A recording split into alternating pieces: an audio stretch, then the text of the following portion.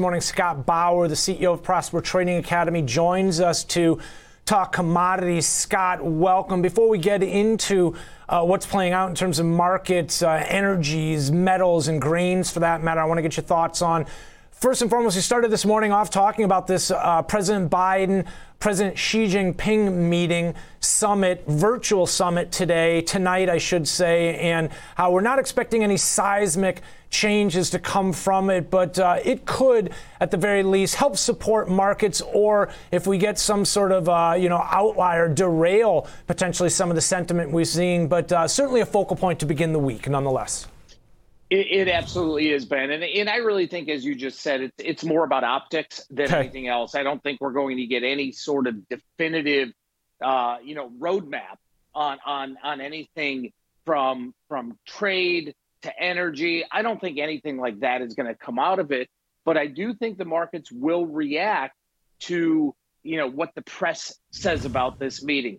Was it a good meeting? Mm-hmm. Are they cordial? Are they on the same page? So I think it's really more about optics. And I don't really see it as market moving unless, like you said, there is something that derails any further potential thoughts. Some sort of a joint statement or lack thereof maybe will be a focal point tomorrow morning. But ultimately, I heard that really the focus is going to be on climate, and which brings us into the energies ultimately. I mean, because they have been, rallying recently up to 85. We looked at the move lower before we went into break as far as some of the price decay we've seen back down below 80 overnight. But many kind of point to some of the policies the Biden administration's enacted as of recent, again, relative to what we'd seen throughout the Trump administration, this lack of dependency on foreign oil versus as of recent, you have the Biden administration kind of asking and pleading to members of OPEC to increase production ultimately. But really it ties back to price increases at the pump, price increases in terms of heating oil, in terms of WTI. I mean, ultimately, this is what has inflation concerns on the rise. Yeah, there's no question about that. But, right now, front and center, there's a lot of push and pull, if you will. You've got the big inflation concerns and, prices at the pump, as you said, just absolutely, ridiculously expensive. But when you break this down, you've got a couple things maybe fighting for lower oil prices. Number one is obviously the overhang of whether the Biden administration is going to tap the SPR. That's number one. If they come out and they say they're not going to, look out to the upside. Yeah, big time. I think that's helping to maybe cap some of the prices. Good point. Two, you just got OPEC Plus downgrading demand for Q4. And a lot of that, unfortunately, is based on another COVID surge overseas. So you've got that also maybe keeping a lid on prices just a little bit. And then, of course, you've got the stronger dollar here. That all being said, though, the bottom line is we're all paying, severely at the pump right now. And it's really anyone's guess as to what is going to happen here. My best guesstimate is I think we hit 75 before we hit 85. And we're right in the middle there. I would bet on the lower number than, happening first before the higher number. Scott, 75 before 85. You mentioned strategic petroleum reserves, and again, the idea that, ultimately, if they don't release them, how we could see some movement to the upside. What about if they do release them? Has this been priced in? You mentioned how this kind of helped sort of limit the upside momentum we had seen, the trajectory, but if they do release them, maybe more than expected, or certainly the headline should be watched. You get that intraday volatility reaction to most times. Yeah, and I don't think that would be a buy the rumor, sell the news. I do think there's a little bit, holding prices firm or steady, not rising. But if they make an announcement that they're going to release it, I think you could see a quick, 3-4% drop in the price of oil. All right, we'll keep an eye on potentially 75 before 85. We're right in the middle of that range right now. Scott, gold rallied last week, even amidst dollar strength. While it might be slowing some of that momentum to the upside in crude, it certainly hasn't slowed the rally in forward/GC. No, it really hasn't. And maybe more so now than any time over the last couple of years, especially as Bitcoin and crypto has become more and more in favor of an inflation hedge. Now the old purists are really stepping up to the forefront and saying, you know what, in this environment, gold is that inflation hedge. And, we are seeing a little bit of a pullback, although you just noted that it just ticked positive. I think it had been negative all night. And, this rally looked to continue here, especially after the aftermath, what we saw last week with the inflation numbers, CPI numbers.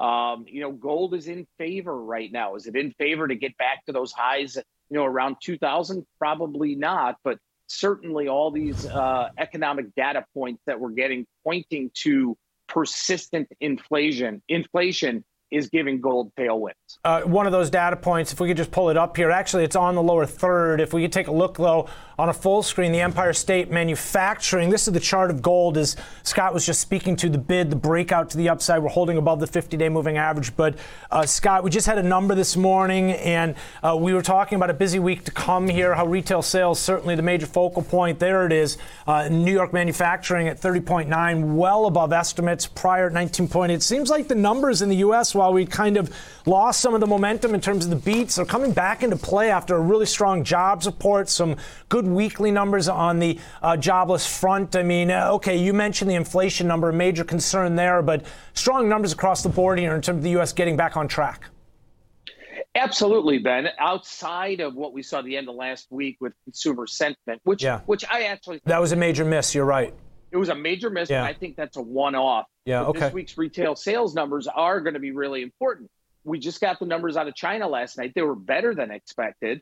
I don't know how that is going to reflect what we have here, but this is so important right now, maybe more so than any time over the last 9-10 months or so, because we've got to see what the consumer is like heading into this holiday season. This is huge, but as you said, economic numbers across the board, with the exception of the inflation numbers, have been pretty solid.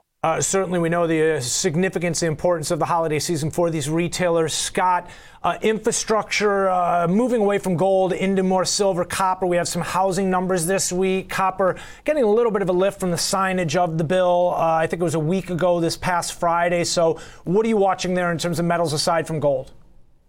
Yeah, in the copper space, obviously the infrastructure deal, it should be a positive, but I think you're also starting to get, again, a little bit of negativity in copper because of what's going on in China.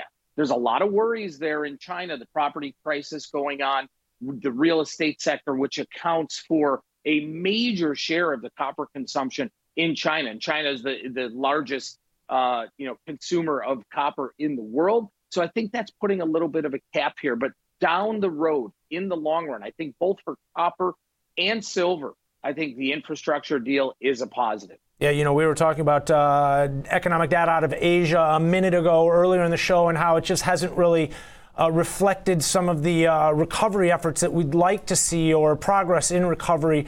It's been very mixed still. And you bring up a good point. Copper kind of lost some of its momentum earlier this spring, up around 48, as some of the COVID numbers and concerns tied to Asia, as again, they are such a huge factor in that discussion. As you mentioned, Scott, the largest importer. Scott Bauer, always appreciate you joining us. And thanks for giving us a Monday morning this week. Scott Bauer, the CEO of Prosper Trading Academy, sharing part of his